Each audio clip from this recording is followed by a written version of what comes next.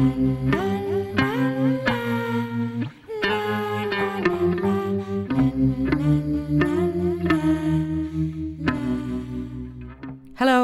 welcome to the Kate Brennan Harding Music Podcast. How are you? I hope you're well wherever you're listening. Oh, it's really dull here, but it's kind of nice looking out over the green fields and over to that golf. There's a golf course probably about 1 kilometre away, but I can see it clearly directly from the window. And I don't know, I really want to go to the golf course, and there's a tree I've been looking at for months, and I just want to go and sit at that tree. Probably a bit ridiculous, but that's what I want to do. Anyway, I also read a book. I'm like, yeah, I read a book. Okay, I had to write a book. I had to read a book for a book review that I was doing, and I find that if I'm told that I have to do it, that's good, because otherwise I have about 20 books on the go, various chapters gotten through. My ADHD test has not happened yet, but there are signs that this is possibly what happens for me. But anyway, the book I read was by Nuala O'Connor, and it was a reimagining of Nora Barnacle's life. So it's very closely mirroring the timeline of her life with James Joyce, from her very first encounter with him in Finn's Hotel back in Bloomsday, 16th of June. But it was I was really, do you ever read a book and halfway through you're raging and you're like, no, I can't cope with this book. And then the next half I was like, okay, I really get it now. And it was really, really good. So what I could say is I would totally recommend it, but you might be a bit frustrated at the circumstance that Nora finds herself in with James Joyce traipsing across Europe, I guess what annoyed me was that not too much has changed in terms of there are still men and women who take advantage of just take advantage of the system, I suppose, and take advantage of the person that they're with and the person who trusts them and loves them. Because Joyce, he may or may not have had quite a drinking problem, shall we say. And it's very evident how it impacts Nora in the book. But anyway, it was great. So back to the podcast. What else happened? Oh yeah, I'm saying this excitedly, but I had a few days of feeling really lonesome for friends. Just the want and the need to see people who know me, and people reflect each other back at each other, and that peace, and that there's I think there's part of ourselves just connect and feel kind of elevated when we see people that are our friends. And it's been quite a while since I've seen my actual friends in Dublin or around the country, so I just had a few days of feeling a bit lonesome, not lonely, just it was good. It's good to acknowledge the missing of them, because I guess I've been burying my head in the sand and just getting on with things, which again is a bit of a coping mechanism. So yeah, it's good to feel that stuff. But then I went into complete and utter anxiety and overwhelm about actually seeing my friends.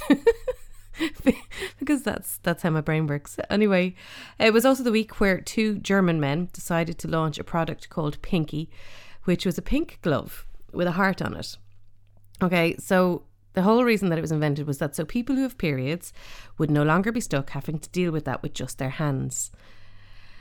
Honestly, think about that for a second, okay? And the photo shoot for it and their Instagram page is hilarious. It's these guys just going Pinky, and then they have a video promotion, which is a woman wearing an all white summer dress. I mean, anyone who has their period is not going to wear white anyway.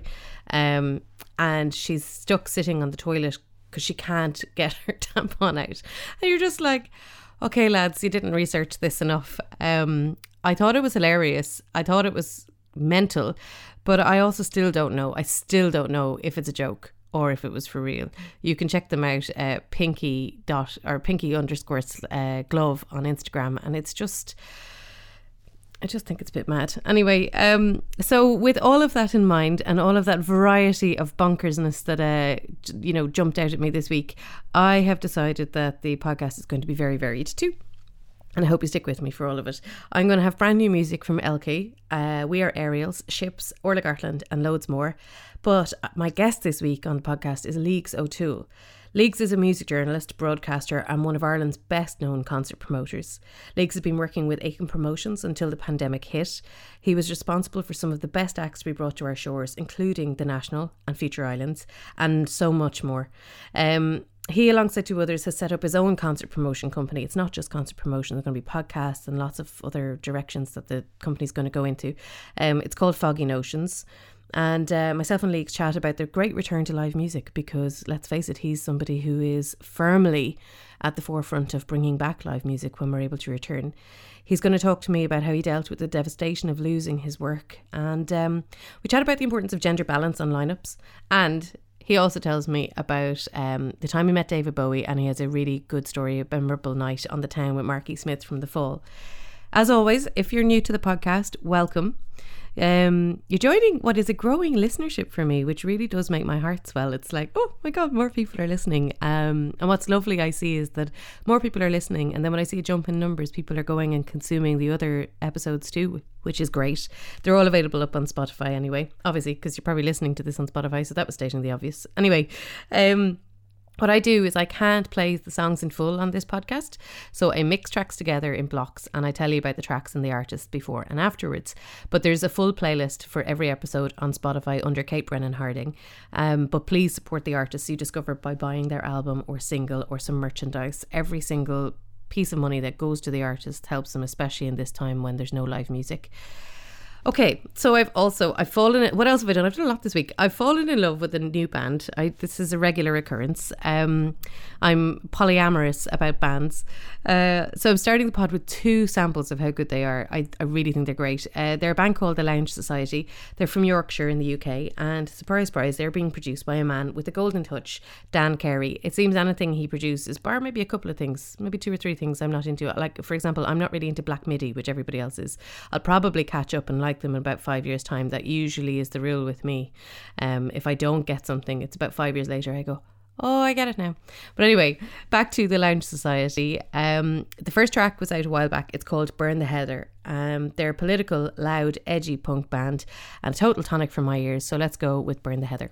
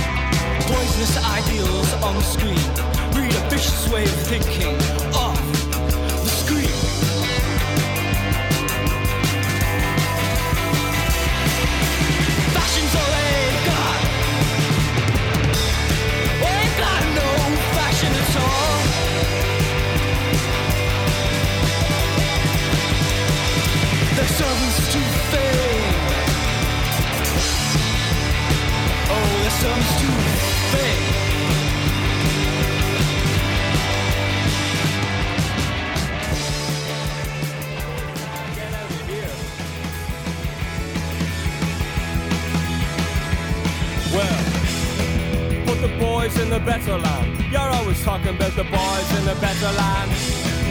The boys in the better land. But the boys in the better land, you're always talking about the boys in the better land. The boys in the better land. Drivers got names to fill 2 double barrels. He spits out, breathes out, only smokes carols.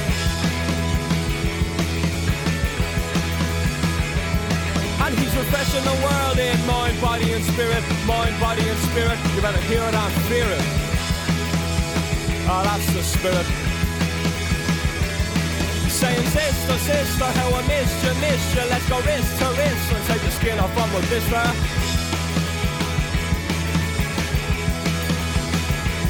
If you're a rock star, porn star, superstar, doesn't matter what you are, get yourself a good car. That's the boys.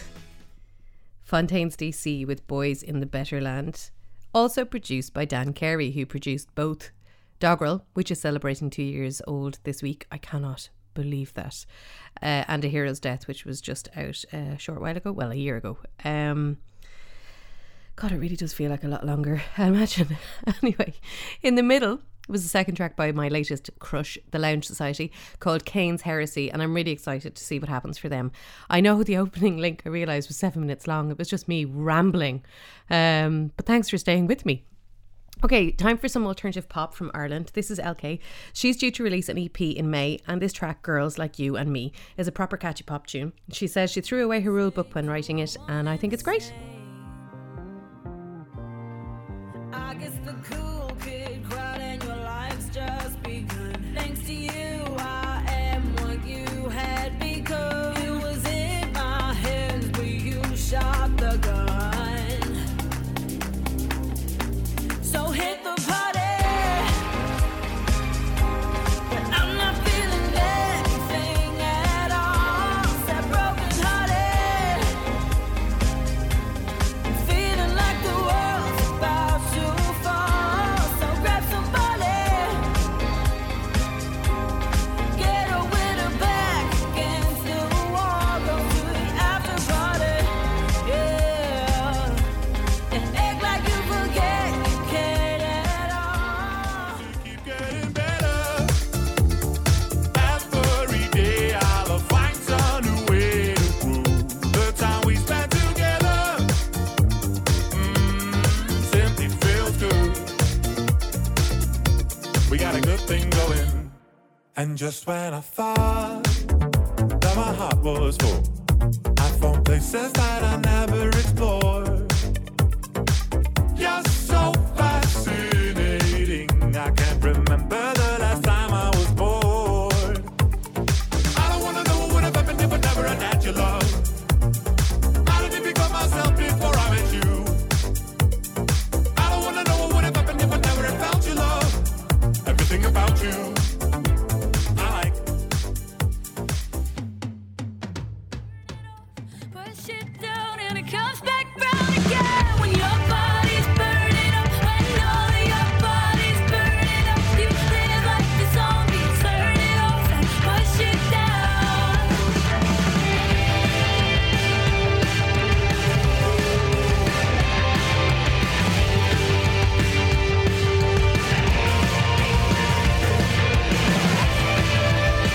When all of your body's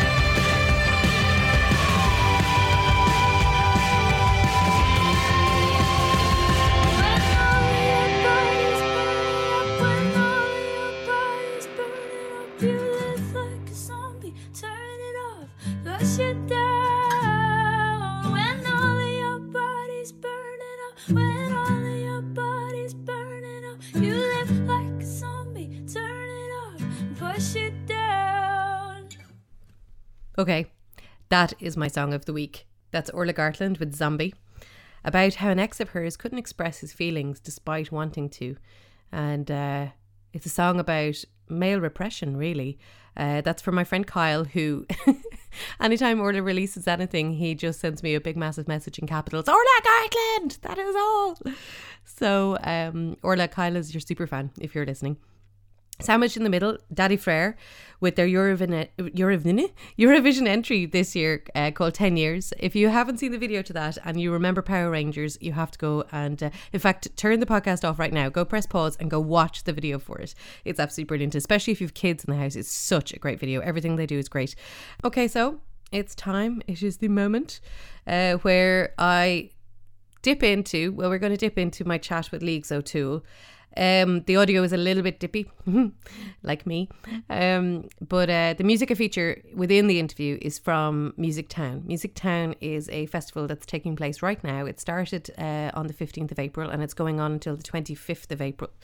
Music Town originally was about using different venues in Dublin. It's through Dublin City Council and bringing all genres together.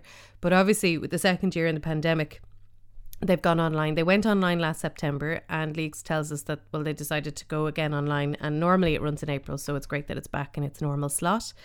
The lineup is cool. There's Kathy Davey live from the Pepper Canister.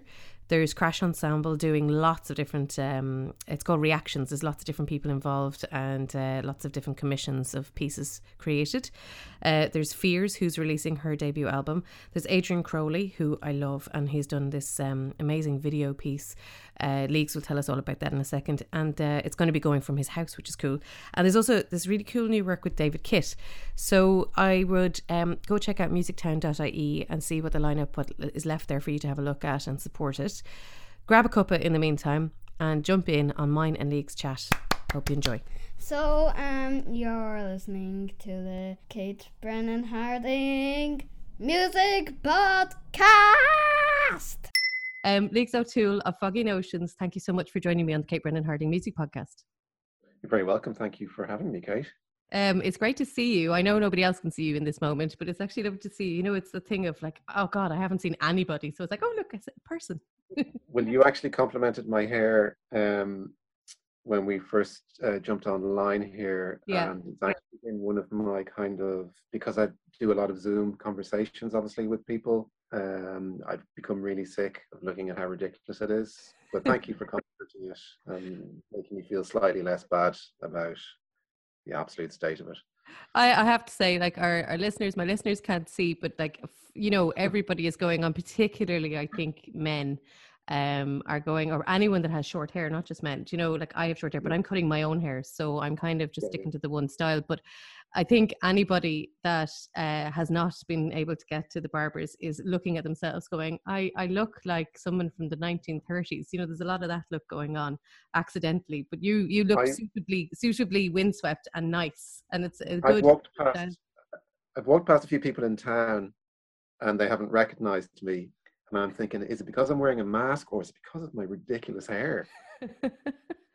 I think there's definitely that going on. People are not recognizing anyone. And like you see as well, some artists, it's like, you know, they've always had the same haircut. And next thing you're like, well, I didn't know that their hair was actually completely curly or it's down to their shoulders, you know.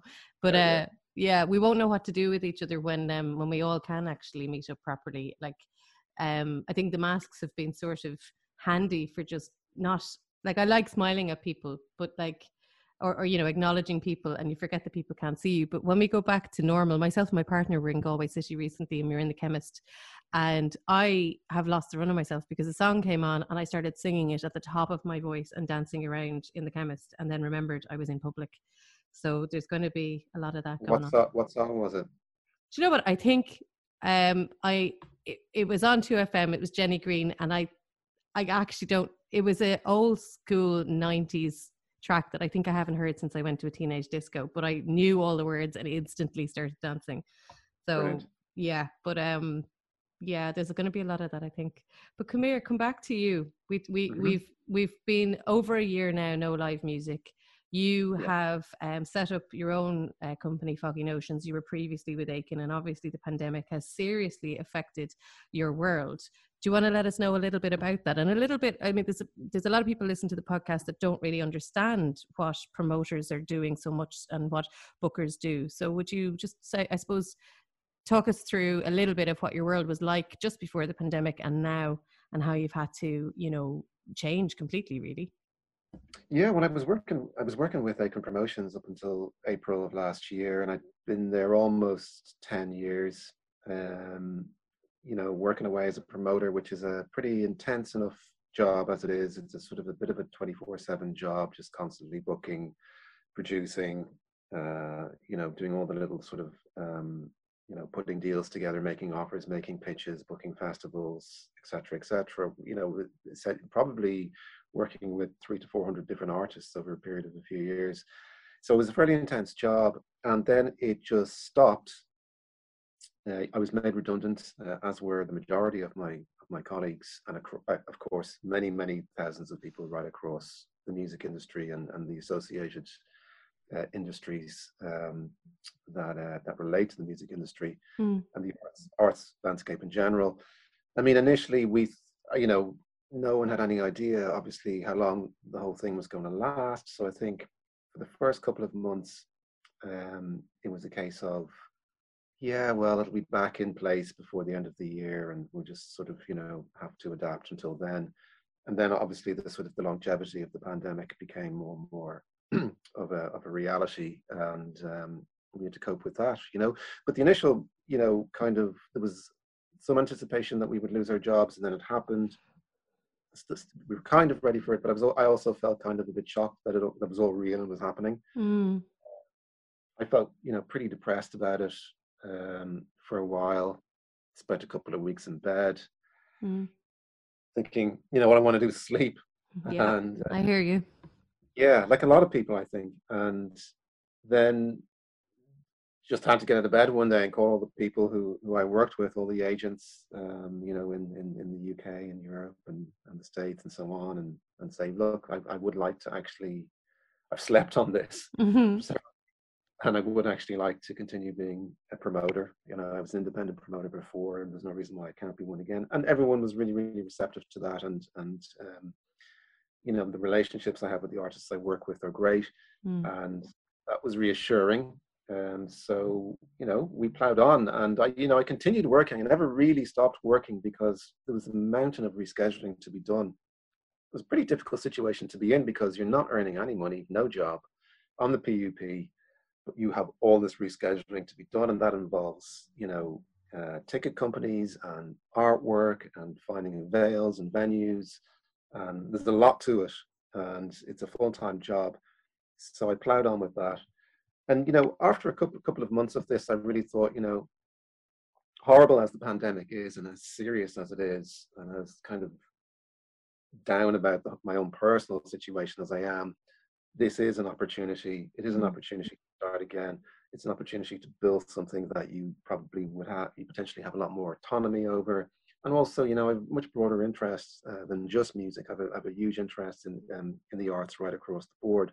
Yeah. And that maybe I could set up a company, a platform that was more of a culture agency, and it didn't just promote concerts, although I would keep doing that, and it would be an opportunity to work on films and podcasts and different types of festivals and cross-disciplinary events, which I'd already been doing a little bit with Music Town. We'll be talking about that in a while. But instead of Foggy Notions, I brought two of my friends into it, two very, very, very close friends who I felt had something that they had sort of qualities that could contribute to what I was trying to achieve.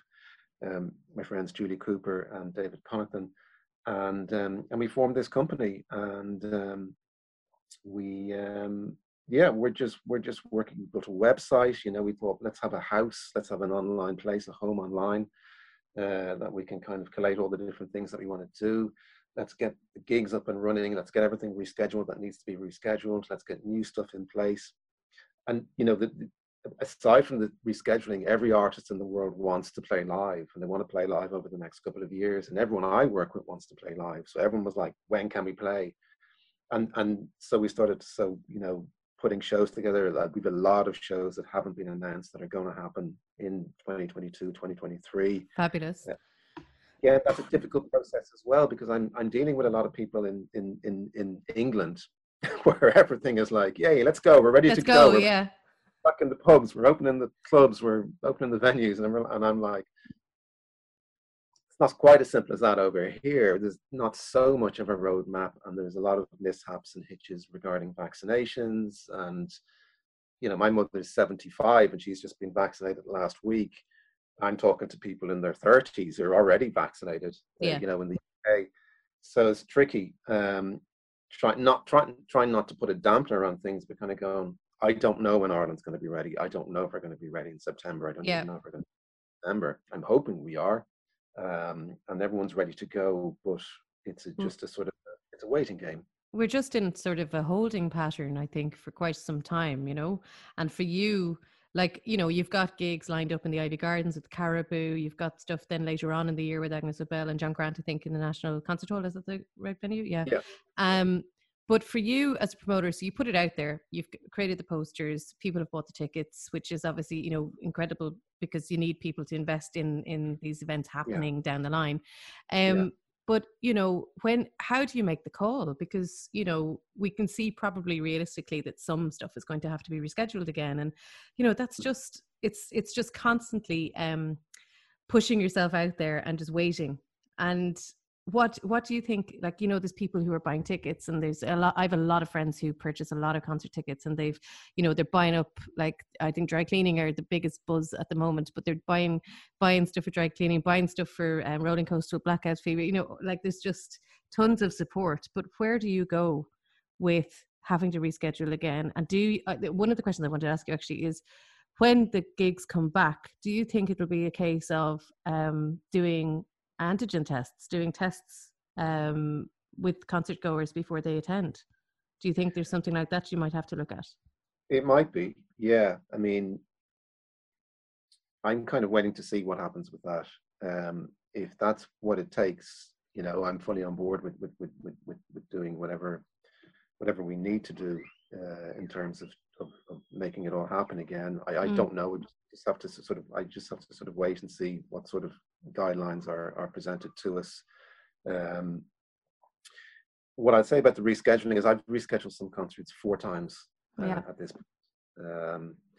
And all I'll say is, are the artists actually sort of dying in the meantime or disappearing? The shows will happen eventually. So if you bought a ticket, please hang on to it, because promoters and artists really need the audience to persevere as much as we've had to. It's an investment in you guys. It's an investment in live music, buying those tickets, isn't it? Yeah. I mean, thankfully in Ireland, I don't think there's been too many casualties. Fingers crossed, you know, a couple of venues have closed. I know the Keno and Cork closed, but I think for the most part, everyone seems to be still ready to go and still operational in some way. So hopefully we can just kick back into action, and I think there'll probably be a little bit of a boom for a period of time. I don't know. I mean, I'm not an economist or anything like that, and I don't know what's going to happen in terms of global recessions and stuff like that. But I feel certainly in Ireland for a couple of years we might have a little bit of a boom in terms of concerts and gigs. I think there'll be a renewed appreciation. You know, it's probably something we all take for granted in Ireland. It's a weird country, and music is like oxygen to us over here, and going to concerts is just sort of, you know, second nature. It's just like it's something a lot of people do every week, and we probably do take that for granted a little bit.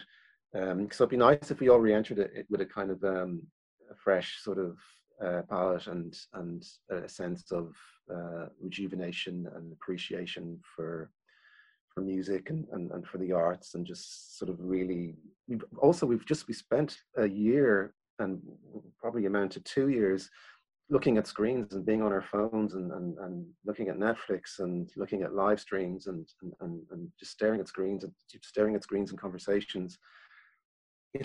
Won't it just be great to sort of be in a venue with people and not looking at your phone and looking at real life people on a stage, and just appreciating something that seems so simple once, that it became very, very complicated. It became a very, very complicated aspect of society. Actual contact in real life, in the same room contact. To just appreciate that again will be really, really interesting. I know. I think I'm going to. I think I said this a while back. I think I'm 5'3". I don't really know, but I think that there's things that would drive me mental about live gigs. Like, there's always someone who's 6'6" manages to stand in front of me, and there's always about 5 different people who are way taller than me at a bar, and I can't get my drink. And I don't care. I would give it all. I would be like, yes, I'll just stand there. I'll just want to be out, you know, experiencing other people. And you know, there's definitely going to be a sense of a better appreciation and patience. Like, I've always loved the music side of things and the friendships that you can make and the smiley eyes of people, but you know, I'm even just going to be like, I think people will be kinder, and I think as Irish concert goers we are actually really sound usually, but I think people will be even kinder and more aware of all the people around us, because that's what we've been missing, that energy, you know. I'm kind of thinking about the moments where the first concert I go to or the first concert that I promote happens, and the moment when the artist walks on stage. Oh, yeah. And the feeling that might be in the room and the reaction the audience might give them at that point. I'm kind of wondering what that's going to be like. I think that's going to be that could be really special, a really special moment. I think that there'll be tears anyway at some stage, you know, tears of like realization. I think there'll be a great weight lifted off of everybody, because it is at this point where you just kind of are like, yeah, we're all just plowing on and getting on with things. And sometimes, you know, mentally it's not okay. And other times it's just, I know for myself, I've suffered definitely mentally this year, but, you know, I also then have my up days where I can just focus. But I think we can't understand the sense of relief that will happen when we're able to connect again, you know. Um, Absolutely. but you know, taken away from the live gigs and the fact that we have had to, you know, obviously this time last year, everybody who had a guitar was doing live broadcasts using their phone, and some of them are Yeah. great, and you know, you tuned in, but then you got fatigue on them. I definitely had complete fatigue on them. I didn't want to go near anything. And then you started to see this beautiful collaboration happening between filmmakers, photographers, musicians, backline staff, promoters, partly to do with funding, you know, that the government put through, but also just mainly to do with people wanting to get their art out there and getting, you know, okay, how do we keep people engaged? And I was involved in stuff where I was looking at it going, these are like miniature television shows. It's not just good enough to Yeah. have even their amazing, you know, musician. It's we have to engage by doing little bits that the audience don't recognize, that's keeping them entertained. And Music Town pivoted, and I'm using that word again, pivoted, but Music Town pivoted last year, and you rescheduled to 2020, September 2020. So you did it once, and now Music Town is back. So tell us about Music Town as well. There's a lot of people mightn't understand what it is. It's through Dublin City Council, and you're the creative director, and it's all about promoting live music and different across different genres. But you Yeah. are now online and creating something different.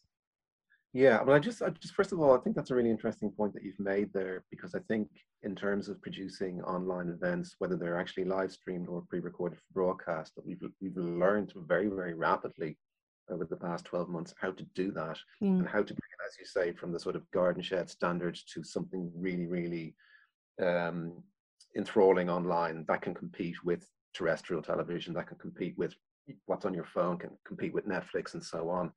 And by doing that, we've had to bring in filmmakers, camera operators, directors, people who work in IT and who understand the internet and understand broadcasting online. And that's been really interesting. We've learned on our feet. And I think that's a really, really good point you've made, and something that I think will carry with us, you know, post-pandemic. Music Town is an event conceived by the Arts Office at Dublin City Council, the Arts Officer there, Ray Yates. 4 or 5 years ago, I think Ray made a decision that he wanted to focus a little bit more about music. There was a lot of funding being directed towards theatre and literary events at the time, and he wanted to do something that was about music, and that could just basically be a platform to represent how music exists in all its different forms and genres within Dublin City. So I started working on that, and then through the years we sort of tried to refine the themes and the ideals behind it. And we talked a lot about community. We talked a lot about collaboration, not just within music, but outside of music, with other artistic disciplines such as theatre or visual art or literature or whatever, and also about diversity.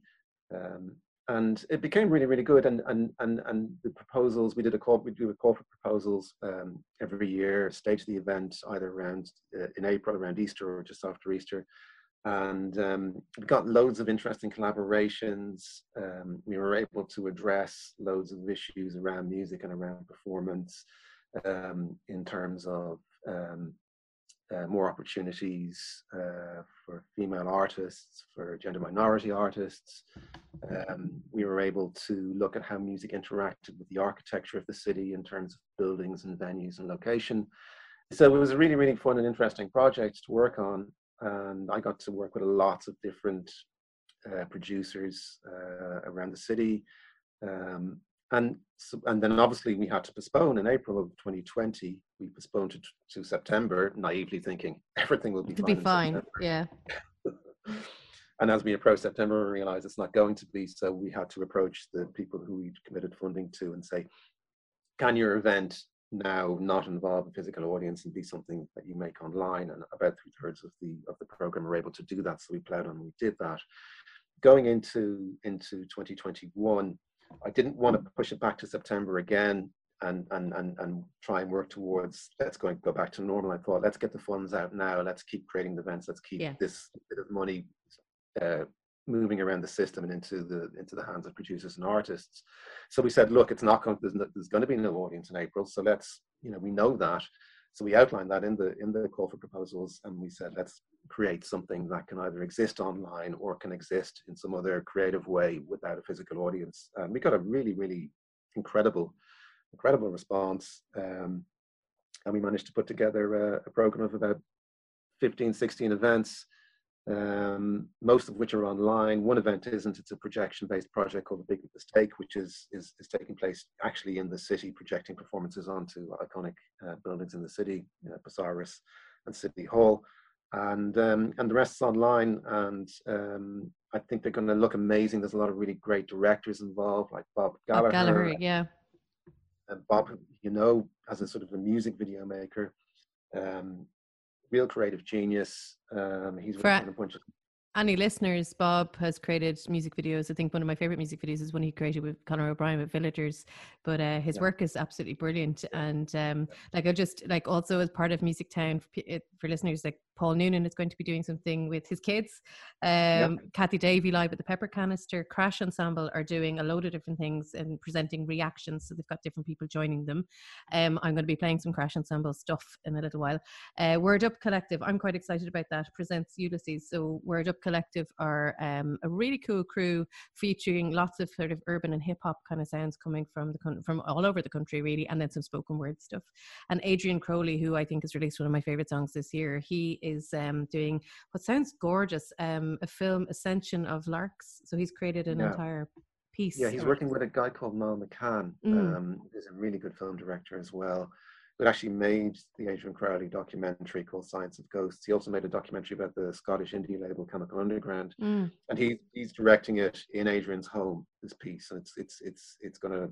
I'm sure, I haven't seen it obviously, but it's gonna look beautiful. Also, just another one I'd like to mention, Kate, is a couple of other ones. Fears. I was just. Fears is next to the list because I was like, I'm really excited to listen to Fears' new album, which has been launched as part of Music Town, isn't it? Yeah, she's amazing, and Fears is relatively new to me. I've only been talking to her. Her name is Constance Keane from Dublin. She's based in London at the moment, and really liked the music that I'd heard from her, and also was quickly recognised that she had a really, really amazing visual sensibility. Makes incredible dresses for her videos, and she's worked with a bunch of collaborators, sort of 99% female production of directors, musicians, and visual artists to create a representation of her album Iha in London. So I'm really excited for that one.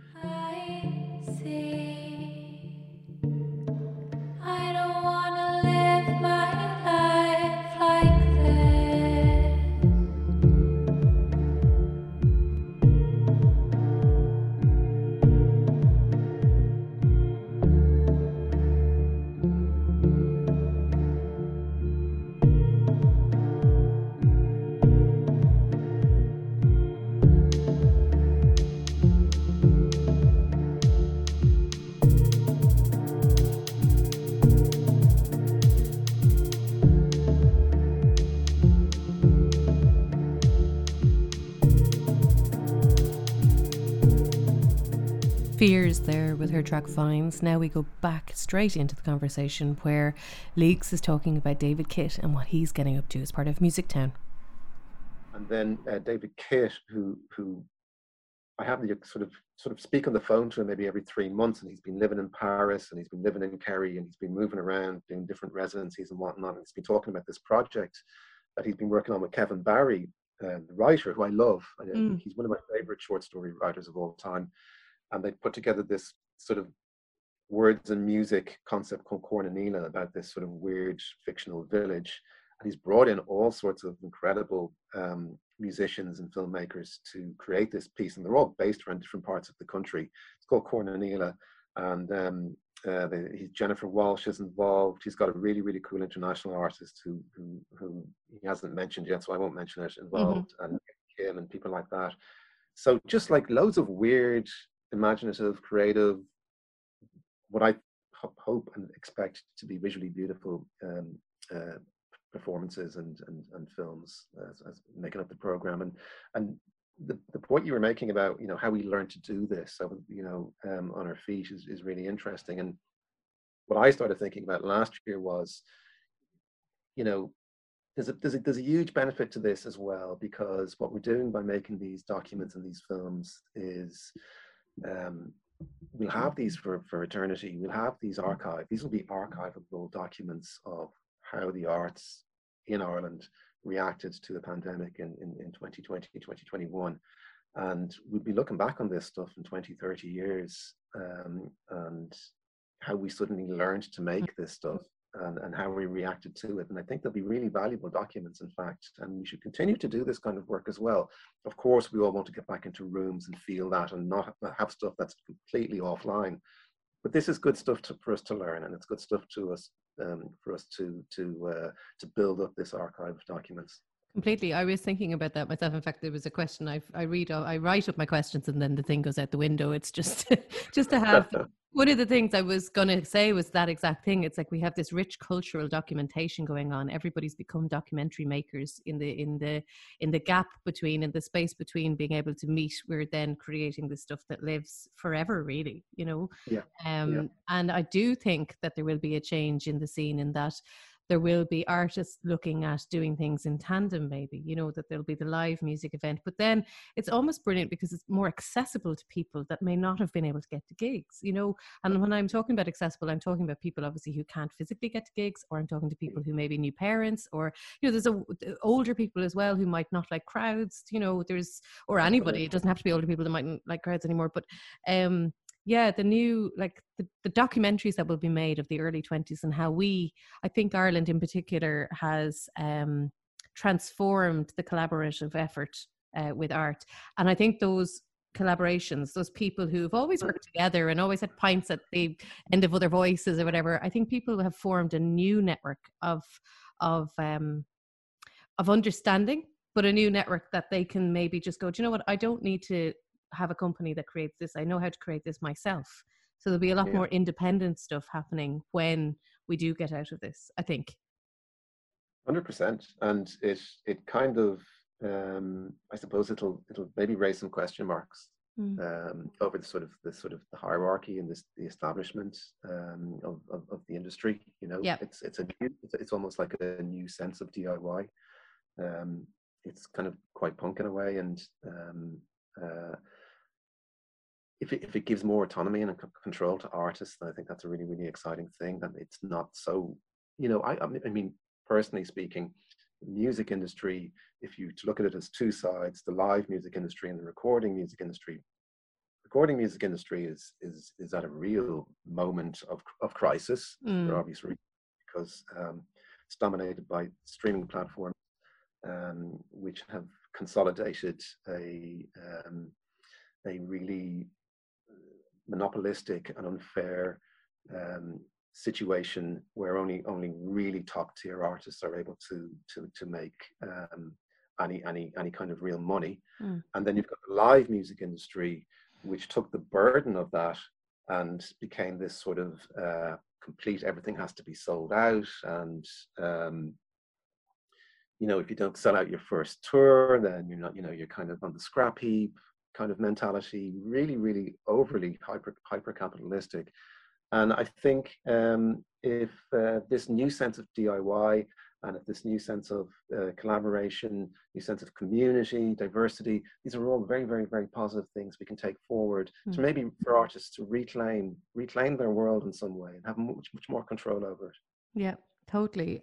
It is a monopolization of music, all right, isn't it? It's like I was talking with Declan O'Rourke last week, but Miles O'Reilly as well a few weeks ago, and it's about how, you know, it's not like we're talking about radio, but like, you know, this podcast, I put it on iTunes and Spotify, but like one of the main things I do is ask people to go and buy artists' music directly or go buy merch, because I need to use a platform to put myself on, but I am also aware that that platform sucks the life out of music and new music in so many capacities. And I'm really quite hopeful for the idea that the capitalism has taken over and is like, there's only one route to success and you have to fit this one box. And when, say, that artist, I don't know, I'll mention Taylor Swift. I actually love her. But like if Taylor Swift was, now in 10 years' time is gone, all the music industry I see is just try and make a carbon copy. They just try and just refill. And I think the time for that needs to end. And, like the same as with the huge concerts of promoted pop acts, and there's nothing wrong with pop, I'm a pop fan, but at the same time, it's just so diluted that young people coming up who maybe want to get into pop just think they have to sound the same. And that's one thing that I really hate. I hate the affected voices that I'm hearing so much, particularly with men. And I think that started a number of years ago, and it drives me insane. It's my pet peeve, is this singing without an accent, or not without an accent, with no consonants. It's I think when I worked with Paul McClune, I called it inconsonant, and he called it irritable vowel syndrome. Very good. But sorry, I just went off on a tangent there, but it's like it's so important that the diversity comes back through. And I think Irritable bowel syndrome is great. That's got to be the title of a book or something. I know. I have to give the credit to Paul McClune, because I was inconsonant and he was irritable bowel, and we used to cry laughing at that, be like, another track's come in, yeah, it's irritable bowel. I love that. But yeah, back to the diversity, and like, Music Town is one of those festivals online that is promoting diversity. But you yourself, when you go to Foggy Notion's website, you have a very, you've got a real gender balance, which I can hear some people going, oh God, don't start talking about gender balance. But it's so important, and it's so important to have everybody elevated. And I see that with Foggy Notions more so than I see with other promoters. And is that something that you actively pursue? Absolutely, and have been for a very long time. And one of the reasons why I'm very happy to have my own company with people, not just my company, obviously, with two of the people who share the same view. And I know some people are tired about talking about it, and that they want to kind of continue to sweep that under the carpet. But fuck them, this is something we have to work towards. It's not hard. It's absolutely not hard. Now you might say, okay, maybe I, in terms of my own personal taste, favor a lot of female musicians or female singers or female voices. That's fair enough. Probably my favorite artists weigh heavily in that area, likes of Aldous Harding and PJ Harvey and so on, are just, I've gone right back to Joni Mitchell and Aretha Franklin and the soul music that I grew up listening to. But what I'll say is, we see a couple of, we're online, we're looking at Twitter, we're seeing festivals being announced for next year. We're seeing festivals still coming out 90% male lineups. I know. Joke, and they'll give you this absolute hogwash excuse about, you don't understand. It's so tricky. There's only a certain amount of male artists available to us. There's not enough female artists coming through. It's not our fault. We're just representing what's happening in the overall landscape. It's absolute bollocks. Festival programmers, just the same as record companies, just the same as anyone in any kind of curation position, absolutely can create more opportunities. It's a historically endemic problem that goes back a very, very long time, as you know, and it can be addressed. It's not hard. I could put a festival together tomorrow that was 100% female or gender minority lineup, and it would be brilliant. It would be, yeah. So I'm sick of the same old excuses, and I'm disappointed to see people putting out those lineups, and I hope people react really, really badly to them. Dinosaurs, and we need to leave them behind. That's pre-pandemic stuff, as far as I'm concerned. We need to use. There's a lot of. I don't like to frame the pandemic as a positive experience for people, because I know it's not. But I think it could be a very, very good palate cleanser for culture. Completely. That's the way I'd like to move forward anyway, personally. I couldn't say it any better. And I'm just so glad you said that, because it is bollocks, Yeah. And you see, I'm seeing it in the UK. I'm seeing so many festivals, and I'm seeing so many festivals with, there's nothing wrong with really old bands, but you're just kind of like, okay, they're clearly going after the nostalgia money as well, but still no women on the lineup. I saw one festival, I think, the other day, and there was only Mel C on the lineup, and there was nobody else. And I think I Mhm. tweeted about it, but like, oh yeah, bonkers. Okay, I'm gonna have to let you go in a second because I know you're very busy and you were saying you've things that your applications and stuff. But I wanted, while I had you, I wanted to sort of do a little bit of whimsy, and I wanted to ask you, because you've worked in music for how many years have you worked in music? All your life? Yeah, more or less since I came out of school, music journalism, promotion, record companies, all of that stuff. Yeah, all my life. Yeah. What is the most rock and roll thing that's ever happened to you? I don't know. I'm not a very rock and roll person, to be No, honest. but if it's an artist, if it's something, something crazy or something funny, anything spring to mind? Well, I suppose I had the opportunity to meet some sort of serious rock and roll people through the years, but that's probably more connected to my journalism than anything else. Yeah. To interview people. I was a journalist for a very long time. Yeah. And I was able to interview some great people. David Bowie stands out. Meeting him in person was kind of Oh wow. was good. And it was in the Clarence Hotel, that interview. A lot of interviews used to take place in the Clarence. I can't remember when, time in the 90s or whatever, but he came. I arrived, and I was talking to the person. I can't remember her name. Had set up. She worked in Virgin, I think. Josephine Nestor had Yeah. set up the interview, and I was waiting with her in the suite in the Clarence Hotel, and David Bowie came in, my back turned, and came up behind me and put his arm around me. I just saw his hand on my shoulder. I didn't know who it was. It was Josephine or someone else. Turned around and it was David Bowie, and that was a real kind of I'm not really ready to do this. I might just bolt here. But I don't know, rock and roll experiences. I love that. You must have had about 15, 20 minutes of disassociation. Do you know what I mean? I'm like, I have to keep calm now, but he's just put his arms around me. I don't know what to say. Yeah, it was very, very disarming. And I remember his hair was incredibly lustrous. It was kind of like medium length at the time. Yeah. And staring at it, I don't know what age he was at that time, but he wasn't young. And I remember just thinking there's a luster and a thickness and a density to his hair, like that's just striking when you're up close to him. But then, some musicians do have that real rock star, pop star aura about them in real life, and some deliberately don't. And I suppose a lot of the artists that I deal with, sort of on a gig level, are deliberately trying to be down to earth the whole time, which they don't need to be. I don't really care about that.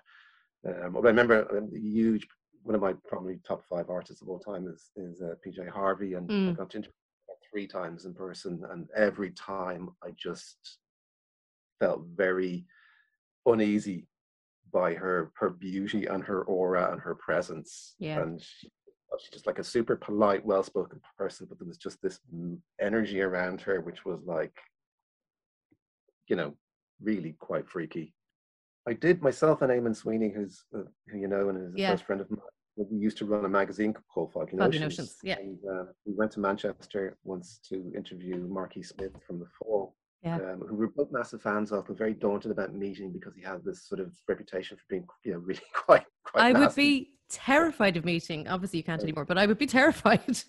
We just spent the night on the absolute piss with him. He insisted on meeting us in one of the Malmaison hotels because they were owned by Mick Hucknall from Simply Red, and he got a kind of perverse kick out of that. So we met him there. He walked in carrying a plastic bag, which was just a sort of an iconic image of him in itself, that he seemed to be sort of self-perpetuating. He handed us some 7-inch of some obscure indie bands doing cover versions of The Fall. And he said, "Here, I brought you a gift." And we were like, "Thank you. Is it any good?" And he just goes, "No, it's shite." So we just carried on the conversation, went on a pub crawl. We probably took in about 10 pubs that night. At the end of the night, he was actually lovely, and he always got his round in fairness to him. Yeah. And he was very, very entertaining. And he hugged us at the end of the night as we sort of dropped him off at home stumbled out of a taxi. So that was kind of rock and roll. That's very rock and roll. I love it. I think another rock and roll thing for me was actually, I think it was to do with you in a strange way. We were going over to interview Future Islands. And we were brought over to the 4AD studios, and I'd enjoyed a lot too much free wine the night before. And I just remember I'm sitting in this hot studio in London and I'm definitely still drunk. And the guys look at us and they were like, we were sitting on top of each other because it was so small. And I started to I started to see stars. I was going to faint.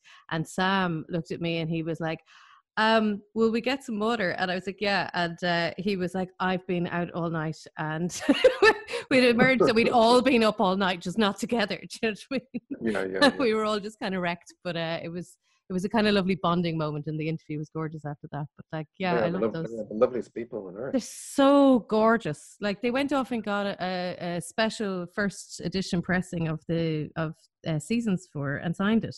Do you know what I mean? It's just like so lovely. So, I feel like, we can be very lucky in the people that we meet. But I just had to ask you that question because I think there's so many stories that, don't get talked about.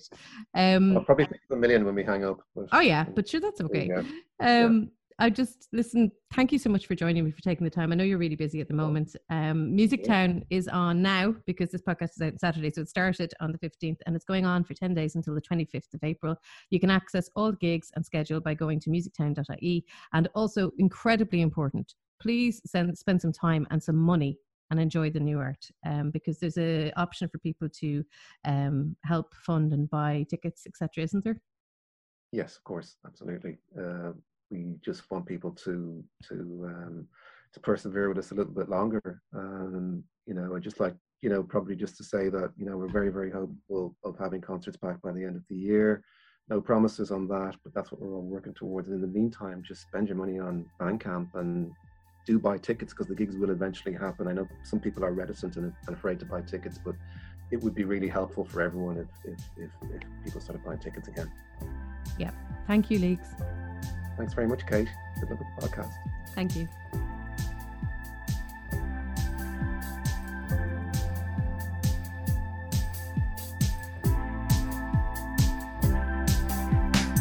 Double the top, not flew out the last door. Do what he wouldn't, do what he couldn't do. No, like it wouldn't, could be my undoing. No, like a trying, no, like a sighing. Songs of lovingly, dream songs of dying. Recite the upward flame rings, count my olden days. I've seen the beaches breach the peak of pleasing things. I've seen my features age, my fingers strain. From the dew. Can you imagine it now? You're in your car, windows down, the summer heat's hitting your face. You're on your road to somewhere gorgeous with your friends. That's what I feel every time I hear this track. It's just full of possibilities and love and rejoice. I automatically just lift my hands up as soon as I hear it, and I start swaying away, and I look like a lunatic because I was working outside. I set up a camp chair and camp desk, and I was working outside planning, the podcast and doing obviously actual other work as well. And every single time I was listening, I was getting stuck in a loop, putting my hands up in the air. And like, when I say working outside, I'm working outside in an estate, in the front garden of an estate, because that's where the sun is. So yeah, I don't care anymore. It's gorgeous. That's from Future Islands, and I had to play that because obviously myself and Leagues were having a chat about them. It's a few years old now, actually. It's from their album The Far Field, and it's called Aladdin, and it's definitely one of my favourite of their tracks. So thanks so much to Leagues for joining me. I'm really, really excited to see what happens with Foggy Notions and to eventually get to gigs. I wish him well and everybody that's involved with Foggy Notions well. And as he said, go and support live music. Go and buy tickets if you have the money, because it's investment in the future of it, Okay, so now to Mullingar and Cronin. This is their new track, Bank of Love. I do really enjoy the sound these guys make.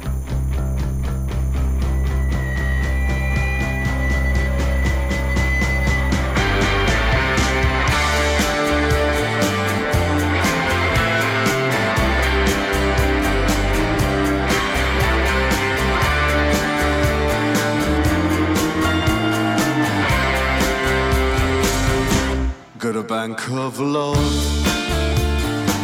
that I saved for you. Got a bank of love that I'll see us through. It was late on the night Scott Walker died. Get better than this.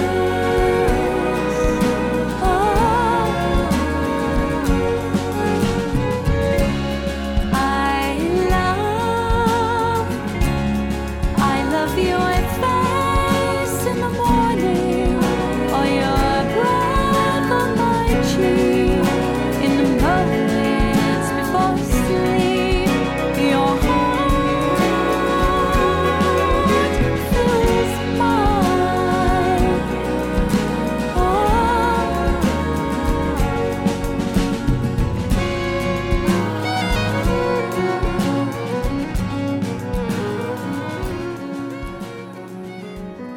No time for goodbye, no time for to cry. She raced to the shore and jumped in. No happily ever after, her poor heartbroken family. For the man on the land should not have taken the hand of the Selkie who lives in the sea of the Selkie who lives in the sea.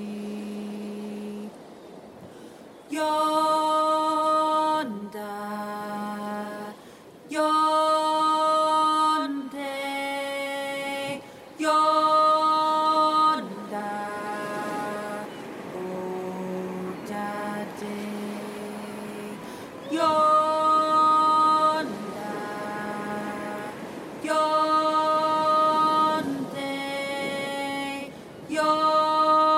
oh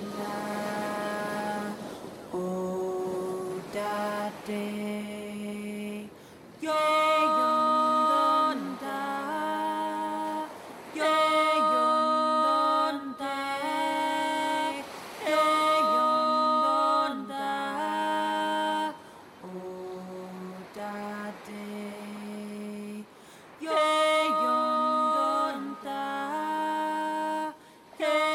yonder, yonder,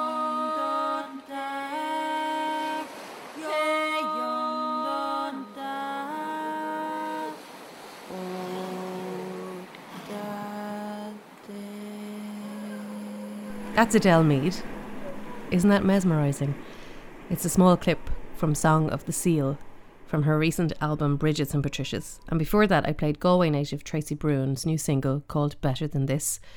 Tracy actually writes a diary in the style of a primary school kid every day, and it's just lovely little moments of niceness in the day to read. And you can find her on Instagram, Tracy Bruin. Speaking of Instagram though, and all that malarkey, you can find me on there as Kate Brennan Harding and on Twitter at KateBHDJ. But if you'd like to be like Tracy, Adele and Cronin, and you'd like to send me some of your music or your tunes or a band that you know that you think are great, you can email katebrennanharding@gmail.com with a downloadable link and some info about yourself, please. Okay, so I wanted to play these next two acts together because listening to them is a really gentle experience. I'm starting with the former Choice Music Prize winners Ships and their new track Ode to the Ward. It was commissioned by Source Arts Centre in Thurles, and the video made by Sorka from the band is mesmerising. I've used that word twice now. It's all trees and kaleidoscopes, and it's totally a little experience. It's really lovely. Have a listen. Waking life is harder to believe. Follow the river, follow the tree. Waking life is harder to believe. Follow the river, follow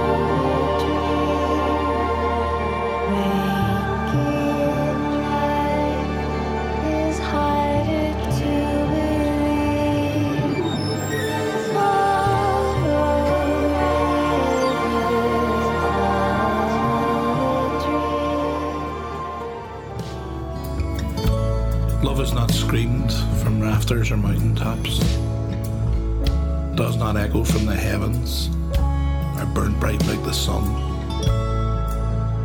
is not a stage show or a song or a poem or clever rhyme.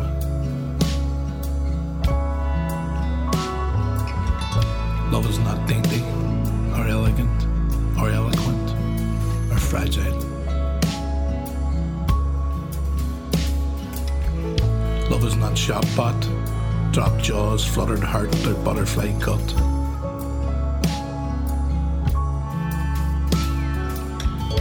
Love is not narrow but vast, big and bold, cumbersome and blundersome,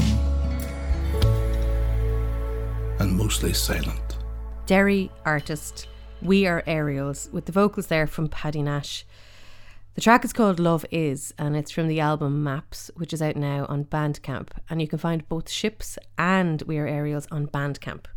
So off you scoot. Go on, buy some experiential sounds. They're gorgeous. We Are Aerials sent me that during the week, and I was transfixed. Yeah, brilliant. Okay, now for something completely different. I've led you down into the lovely hypnotic state, and now we're going to have a chat about a band, well, a series of bands that are literally the opposite. Okay, I wanted to have a look at there's a guy that I really like. His name is Lias Sawadi, and he is in the band the Fat White, well, he's in Fat White Family, he's in the Moon Landings, and he pops up all over the place, including, rumour has it, in a Hyundai ad or a Kia ad or some sort of Jeep ad. Well, basically I see this ad every time and I'm like, that looks like Lias Sawadi, and I went on Twitter to find out if it was him, and loads and loads of people have been tweeting the same thing, and he has released a statement going, it isn't me, Jesus. But it's a bit of fun anyway. So once upon a time I was producing an OB, which is a radio or TV speak, it's an outside broadcast, and it was happening in the Workman's Club in Dublin. And the lineup was excellent, if I say so myself. One of the bands on the list were Fat White Family. They are a band that I really do have an unnatural affinity with. The energy of them reminds me of the Gallagher brothers at their most dangerous. Anybody who's Irish who hears me say Gallagher and wants to kill me, I understand this completely, but Liam and Noel like to be called Gallagher, so I follow suit with what they would like to be called. Anyway, that was an aside. Fat White Family, they're seedy punk.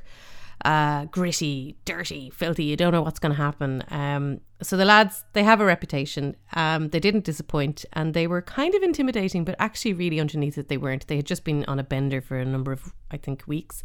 They were kind of like a marauding pack. So they're downstairs in the green room downstairs, which is underneath the stage in the Workman's, and so I got talking to Lias, and he said to me that they grew up, him and his brother, who's also in the band, grew up in Galway for the first 6 years of their life.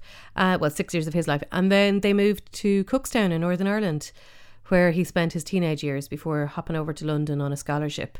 So, yeah, that means they are claimed by us, aren't they? Doesn't it? Yeah, let's do that. So, back to the Workman's. This was live radio. And the band needed to be on stage. The band had not sound checked, which I can hear anyone listening to this podcast who understands backline and radio broadcasts will be like, oh, Jesus Christ. So they hadn't sound checked. It was chaotic, a wonderful kind of rock and roll chaos where it's going to go horrendously or brilliantly. And I obviously didn't know which, and I was in charge. So it was nerve-wracking. Anyway, basically, the chaos of herding an inebriated rock and roll band from the toilets has to be up there with like some inner Irish mammy chasing the lads up the stairs with a brush. Like, honestly, I even pulled up one of the band's trousers. I did his belt up. I pulled up his pants and did his belt up. Yes, that's exactly what I did. I was very focused on making sure there was no dead air. I was out of body and just knew this is how it has to happen to get them on stage. Anyway, the band went on, and whilst the sound was not great on the radio waves, the gig was epic. So Lias is also in another act, The Moon Landings. The Moon Landings started life as a fictional band with, they're called Sheffield's Eccentronic Research Council. And Lias took on the role of Johnny Rocket. So it was a fictionalised character in the band. But they were really, really successful, and they went on to release an album in 2017 called Interplanetary Class Classics. And the album is brilliant, and their live performances are brilliant. They give Iggy Pop, Leos gives Iggy Pop a run for his money sometimes in his out there kind of energy. I saw them at Body and Soul a number of years ago, and like they were the only act for that entire festival that I was like, I am not missing this act. Out comes Leos, cling filmed to a woman. So imagine two people stand together and someone wraps them up in cling film. The woman happened to be his mother, and the crowd were instantly hooked. And again, another epic gig. So with that in mind, this is why I love them. Love Leos, love Fat White Family, love the Moon Landings. And the third song I've picked is actually from the insanely good Raf Rundell's album, which I'll tell you more about in just a jiffy. Here's Fat White Family with Whitest Boy on the Beach. The opening to this track is such a strut.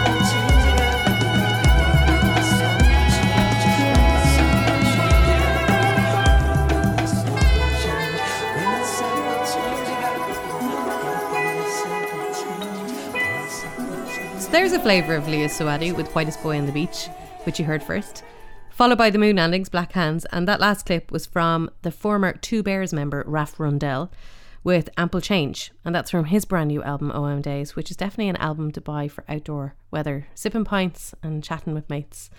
Yeah, you can see what's on my mind, can't you? Speaking of outdoors, I realise the podcast will have covered quite a few genres this week, but that's good. Like, that's how my musical brain works. I think it's how everybody works, really. I'm going to end with a foursome of electronic tunes from artists that I'm really into right now. Starting with Irish artist A. Mac, who released an EP called Class Exercises a few weeks ago. It's class. It is class. The track I chose is my fave on the EP, called New Friend. And Aoife, who wrote it, has said that lyrically it's on the nose tail of a new and exciting relationship, a new friend, and not being ready to commit to anything real. Not being able to face the fear that she had that came with labelling her sexuality and bringing it into her everyday life, keeping it in a dark, sexy, manic dreamscape to explore it in. So I do get that. I get that when you're trying to figure yourself out and you don't know what language or words to use, because once you utter them out loud, your life can kind of take on something and change forever. So anyway, the song is really cool and the video is wild. I have a huge fear of clowns, okay? So I have only been able to watch a couple of minutes of it, not even a couple of seconds of it. I can't. There's a clown in it, and Aoife and the clown are driving all around the place, Dundalk, Dublin, everything. And my fear of clowns comes from a horrible babysitter who decided it would be a really good idea to introduce me to it. So yeah, can't cope with clowns. Anyway, enjoy the track.